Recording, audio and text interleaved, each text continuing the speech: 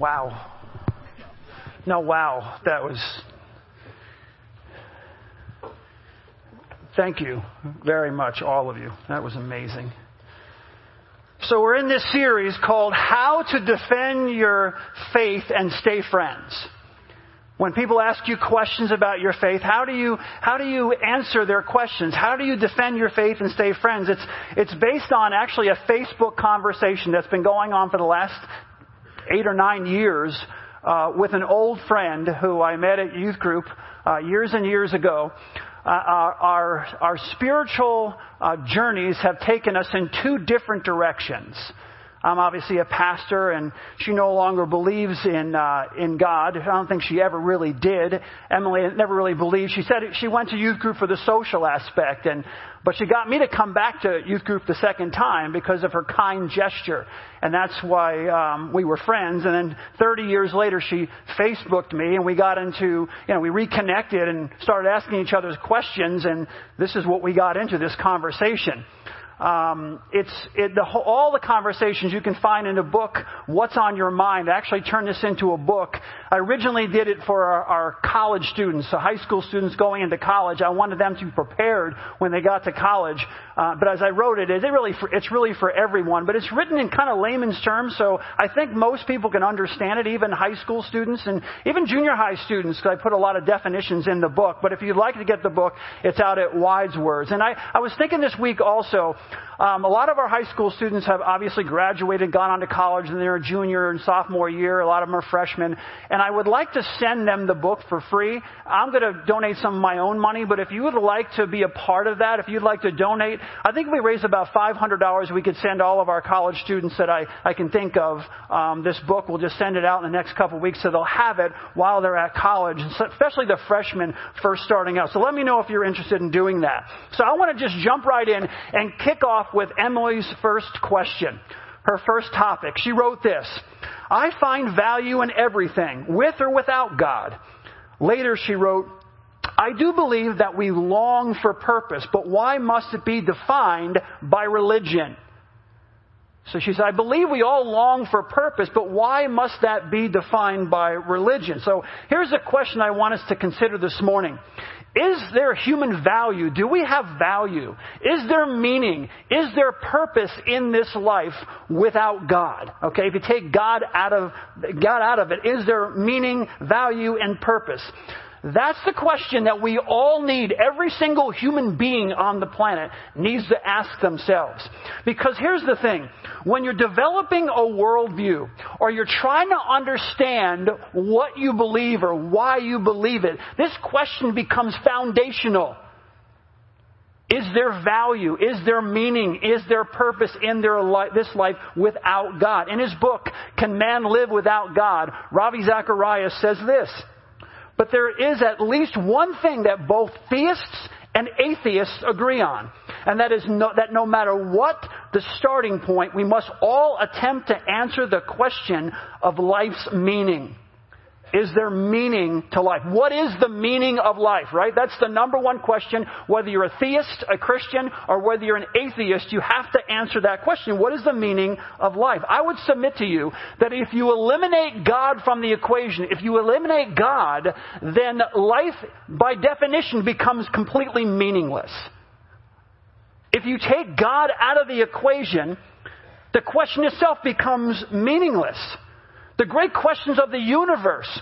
How did I get here? How did I get here? How did we get here? What is our purpose now that we're here? Now that I exist and I can think and I can rationalize, I can reason, what is the purpose of my existence?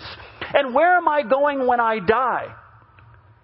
All of those questions, all the questions of the universe become completely meaningless if God is not in the equation. Think about it. Why ask them? Do worms ask those questions? Do ants ask those questions? Are animals walking around, contemplating their own existence? Why even ask them? Here's the thing. You're just on this globe, this blue globe that we call Earth by mistake. By random chance, by pure luck. What is the purpose in asking the questions if there's no God? It's just, you're here. There's this thing we decide to call Earth, and it's surrounded by trillion stars, and there's the universe and the galaxy and everything. And here's you're a little dot on this Earth asking, if there's no God, why are you asking those questions? There's no purpose in even asking the question. Apart from God, we often allow people, like in my discussions with people, they say, well, culture. It's culture who gives us the meaning and everything. So people allow culture to define meaning for them. And power, money, and fame are usually on the top of the list. That's what gives us meaning and purpose. Lee Iacocca, in his book Straight Talk, wrote this: "Here I am in the twilight years of my life, still wondering what it's all about. I can tell you this, fame and fortune is for the birds." See, whenever you talk to someone who has fame or fortune or they have power and everything, when they finally get there, most of them will say, this isn't really satisfying. This is not what I thought it was going to be. Why? You ever ask yourself, why is it so many people who are famous, like especially like musical artists and things, they die so young? They're on drugs. They're anesthetizing themselves constantly. Wait, they have it all, don't they? Culture defined what meaning and purpose is for us. It's money, power, and fame. Why are these people so miserable? Some look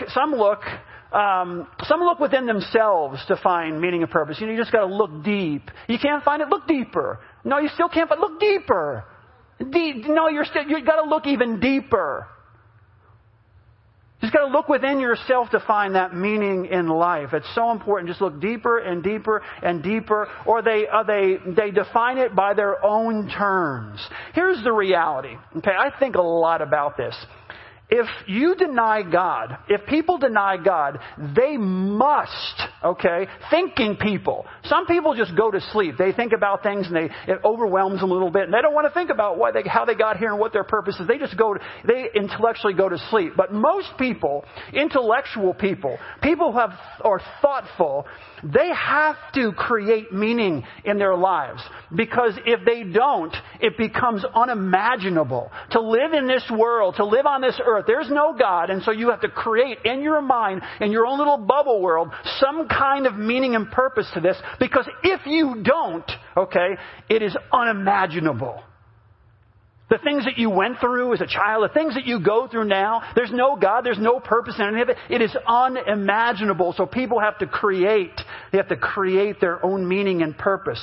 Without God, listen to me, without God, the foundation of your beliefs is up for grabs.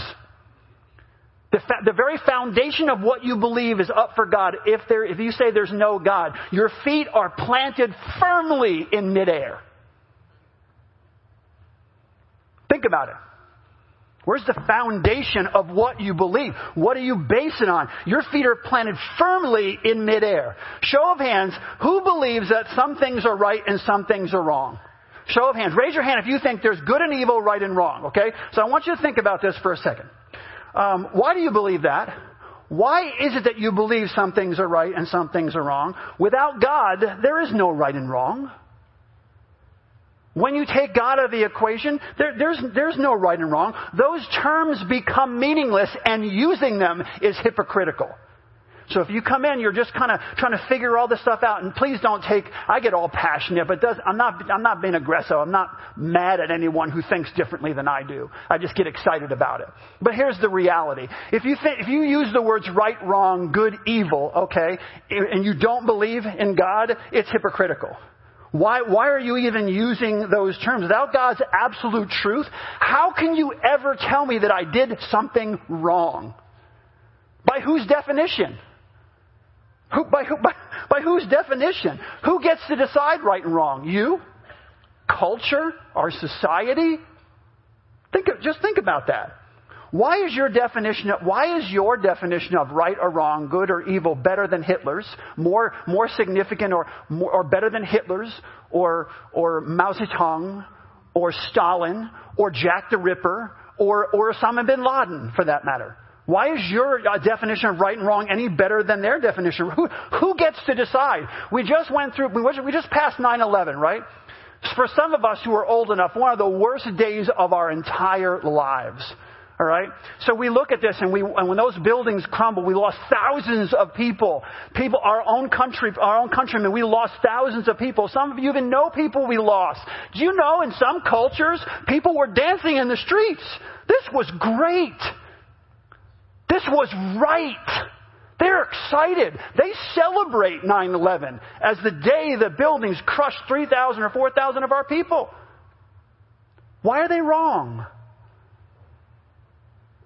How can you say they're wrong? They felt great about it. They felt it was the right thing to do. How can you say it was wrong? In a debate between Frederick Copeland and Bertrand Russell. Bertrand Russell is an atheist, and Frederick Copeland was a theist. Copeland asked Russell if he believed in good and bad, and Russell, the atheist, said that he did. He admitted that he did. So Copeland asked him how he differentiates between the two. And Russell said, the same way I differentiate between colors. So Copeland said, I'm going to quote it, but you distinguish between colors by seeing, don't you? How then do you distinguish or judge between good and bad? And Russell responded, on the basis of feelings. What else? My friends, how in the name of reason and logic, please think this through with me, whether you believe in God or not, okay? How in the name of reason and logic can you possibly differentiate between good and bad based on your feelings? Whose feelings? What if your feelings change tomorrow? What if my feelings and your feelings disagree with each other? So we have different feelings. I think 9/11 was horrible. You think it was wonderful. So you differentiate between good and bad, right and wrong based upon your feelings? You see, without God, absolute truth is just it's kind of like it ends up being a philosophical debate or exercise. And I'll tell you something, philosophical debates and exercise in a classroom are a lot of fun. You know where they're not a lot of fun? In the real world. When you try to apply those philosophical ideas and concepts to the real world. Without God's absolute truth, you're in a constant state of what I call intellectual intoxication. Without God's absolute truth, okay, God, absolute truth, you're in a constant state in your mind of intellectual intoxication. It's like you're seeing double. You ever been, I remember before I was a believer, I drank. As a teenager, drank. I remember things were moving, okay? It was very difficult to really, you could reach for one thing and, because things are moving around. So you're in this intellectual intoxication, if you will. You're seeing double. There's no true reality. Truth is elusive. Truth becomes kind of like a mist, right? It's a mist without God's absolutes. For me, it's clear. It's clear. If you use the word good, or if you say something is good or right, you have to assume there's evil. If you use the word good, then you assume evil. Because what is the opposite of good, right? If you're saying something is good, okay, then you're measuring something else would be bad or evil.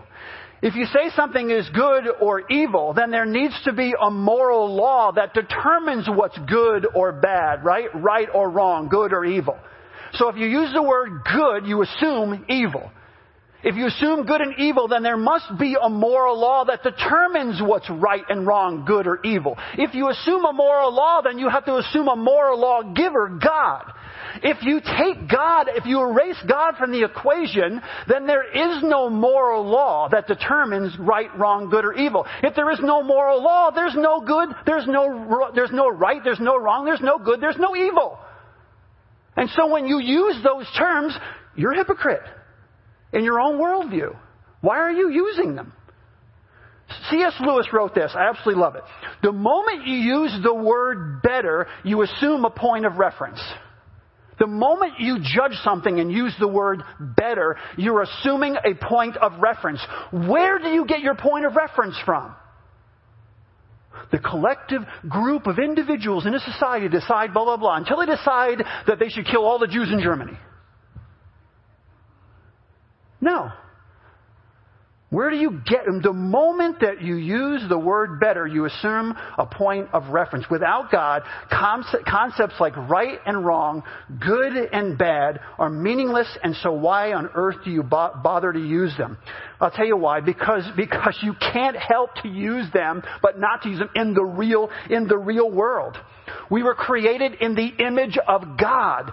All of us are created in the image of God, and every time we see injustice, our hearts cry out. When we see things that are wrong, our hearts cry out. We can't, when we see or experience injustice, it's just human. In Jeremiah 12:1, Jeremiah says to God, I would speak to you about your justice. Why does the way of the wicked prosper?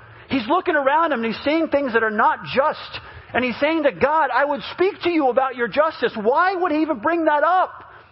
Because we live in a real world and we see injustice humanly because we're created in the image of God. We react to that.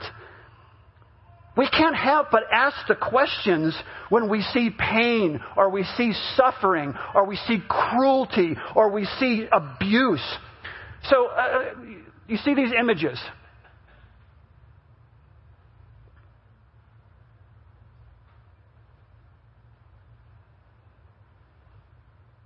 Why does that bother you to see those? Not your kids, not your family. Why do you react? Why in our nature do we, when we see a starving, emaciated child, do we emotionally react and want to do? It's not right. People ask the question, the biggest question, if there's a God, there's a good God. If God is good, why does He allow little children? People ask, non-believers, people who don't believe in God will say to me, well, there's a God, then why blah, blah. Because it's innately in us to react to injustice. If there's no God, why are we even asking the question? If you claim there's no God, you can't even live out your worldview in the real world. If you use words like right or wrong or good or bad, it's hypocritical. And here's the deal. You have to, if you have a worldview, you need to be able to truly to live it out.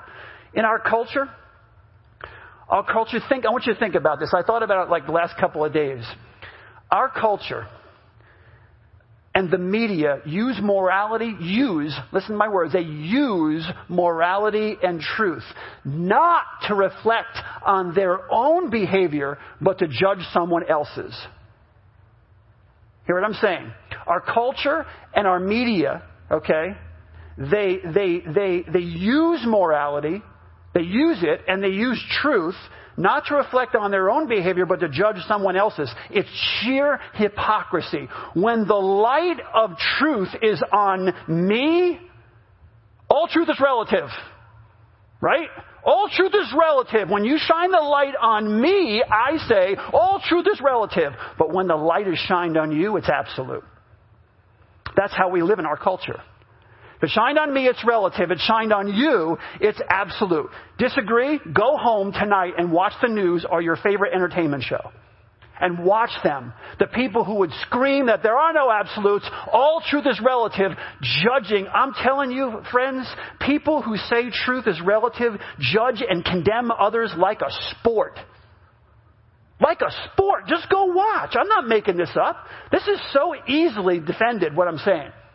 Go watch the news and go watch your favorite entertainment show. And the people who would say all truth is relative, they condemn and judge other people who they don't like it's a sport. But then as soon as the light of truth is on them, wait, hold, you can't judge not lest ye be judged, which we're going to talk about in one of the sermons. Judge not, that's where they throw that out. They know one verse in Scripture, and that's the one they know. Right? When it's you're condemned forever. You did something when you were 13 years old. Now you want to be a senator? Whoa! You're done, pal. You said something mean to someone in 4th grade. It's all over for you. Right? What makes you think you're qualified to run now for anything? Condemnation and judgment when it's somebody else. Here's the thing. Even to say that I'm wrong. Somebody may be thinking here, sitting here, he's wrong. Even to say that I'm wrong, you need to borrow from my worldview, even to be in a conversation with me. Think about that. For you to say that I'm wrong, you need to borrow from my worldview, even to have a conversation with me, because without God, you have no reference point for the conversation. So in order for us to get in a debate about right or wrong, if I'm right or wrong, you need to borrow from my worldview to have the conversation, because you have no reference point for the conversation. Now ask yourself, do you still think I'm wrong? Right? Remember, without God, all truth is relative. Your truth is how many times have you heard this? Your truth is your truth because you believe it, and my truth is my truth because I believe it. And your feet are firmly planted in midair. But you can't live that way. To go even further, without God, things like love, compassion, have no meaning at all in this world. Things like love and compassion are meaningless. Love is just a chemical reaction. Love and compassion, what you saw up on the screen, if it made you really, your heart beat a little bit, love and compassion is just a chemical reaction in your brain brought about by external stimuli. There's no such thing as love. That's just a chemical in your brain that shoots off something and says, "Ooh, she's pretty," or "Ooh, he's handsome." Except when you do something that goes totally against your nature to love someone. Except when you push someone out of the way or jump in front of someone to protect someone else, or would jump and run into a burning building or whatever the case may be for a stranger. And then all of a sudden you realize, wait, there is love and there is compassion. But if there's no God, then how do you explain those kinds of things? For some of you, you may come here to hear this series to ask questions about suffering. Why is there suffering in the world? And I'm not trying to be funny or sarcastic, but without God, why ask the question? Why is there suffering in the world? Well, there's no God. Why ask the question? Here's the thing, and again, I'm using logic. You evolved from a primordial soup billions of years ago. Sometime in the span of human history, you were born. You evolved and you were born, okay? Then you suffered through something and you died. There's your answer. Is that satisfying? That's it. Why is there suffering in the world? You evolved, you were born, you suffer, and you die. There's your answer. Take God out of the equation. That's your answer. There's no way around it. Any true atheist will tell you that's the truth. Ravi Zacharias tells a story of one time when he was in a debate with an atheist, and he was on the radio. And a woman called up before they got started, and she said, "Well, if you believe that there's a God, then," and she said to Ravi Zacharias, "if you believe there's a God, then tell me why my daughter has cancer." Of course, she's addressing it to Ravi, right? So what Ravi says is, he says, "Madam," in his distinctive voice, "before I answer your question, I would like to give my opponent a chance to answer first." Radio silence. He said nothing. He just shrugged his shoulders. He had no answer. Apart from God, there is no answer to that woman's question. The best that they can offer is basically this: too bad. Better luck next time. Too bad you weren't born with better genetics. That's just too bad for you. That's life. There's a bumper sticker, and I won't use the word obviously, but it says S happens. There's your answer. Literally, that's what I've been told before. Hey, there's my answer. Stuff happens. Put it on your bumper sticker. Put it on your forehead. Get a tattoo that says stuff happens. There's your worldview. To answer any questions of the universe that are really difficult, there's the answer that you're left with. It's why I'm a follower of Jesus Christ, to be honest with you. Because I have to be able to live out my worldview in the real world. I have to be able to live it out in the real world without being hypocritical. In my discussion with Emily, she wrote this: I would rather remain silent than to invent some cruel fantasy that just raises more questions. For me, it's much more logical and satisfying to accept that it's just good old-fashioned luck. She continues, life happens. We're the ones who apply meaning, lessons, grief, worry, gratitude, laughter, and sometimes we even invent religions. I've quoted this before, but I'm going to quote it again, and I'll probably quote it again and again. G.K. Chesterton said this: when belief in God becomes difficult, the tendency is to turn away from Him. But in heaven's name, to what? When belief in God becomes difficult, and it does for all of us. We'd be lying if we all were sitting here saying, you're thinking, I'm not an atheist, I have a lot of questions. Me too, I still have a lot of questions. But when we go through things and belief in God becomes difficult, the tendency of the world and sometimes the church is to turn away from Him. But G.K. Chesterton is right. In heaven's name, to what? We have profound, challenging questions, legitimate questions, and often the best we get from the other side is luck, coincidence, or stuff happens. We need to understand this so when people ask us questions, we can answer the questions and give them a reason, right? Always give a reason for what you believe, but do it with gentleness and respect. You can walk people through this process. Many people have come this morning maybe to seek answers to your questions about God. You're not an atheist. You're maybe not a believer. You're not a believer in Jesus or whatever. You haven't given your life to Christ, but you come seeking answers and you want to know more about God, about life. And I'll do my best to answer your questions, but here's the reality. I'm just going to be honest with you. Here's the reality of being a Christian sometimes. Christians need to answer the questions of the universe. All the questions in the universe. And if we come up short because we don't know the answer to something, it's, aha, see, you don't have an answer, therefore there's no God. Well, to be really honest with you, just because you can't explain something doesn't mean it's not real or true. I'll give you an example. Science can't explain how gravity works or why we fall asleep. So do yourself an experiment. I want you to go stand in the middle of your yard, okay, and do an experiment. Stand there and deny the existence of sleep or gravity. Just stand there. After a while, you'll fall asleep and you'll smash your face against the ground because of gravity. And you'll realize that both those things are true, though you can't explain them. There are things that we don't understand, and my friends, there are things we're never going to understand. Deuteronomy 29:29 says, the secret things belong to the Lord our God, but the things revealed belong to us and our children forever, that we may follow all the words of His law. God has revealed enough truth to us to live meaningful, purpose-filled lives. God has given us enough truth, okay? He's revealed enough truth to us to live meaningful, all of us, meaningful, purpose-filled lives. Let me go back to Emily's statement. For me, it's much more logical and satisfying to accept that that's just good old-fashioned luck.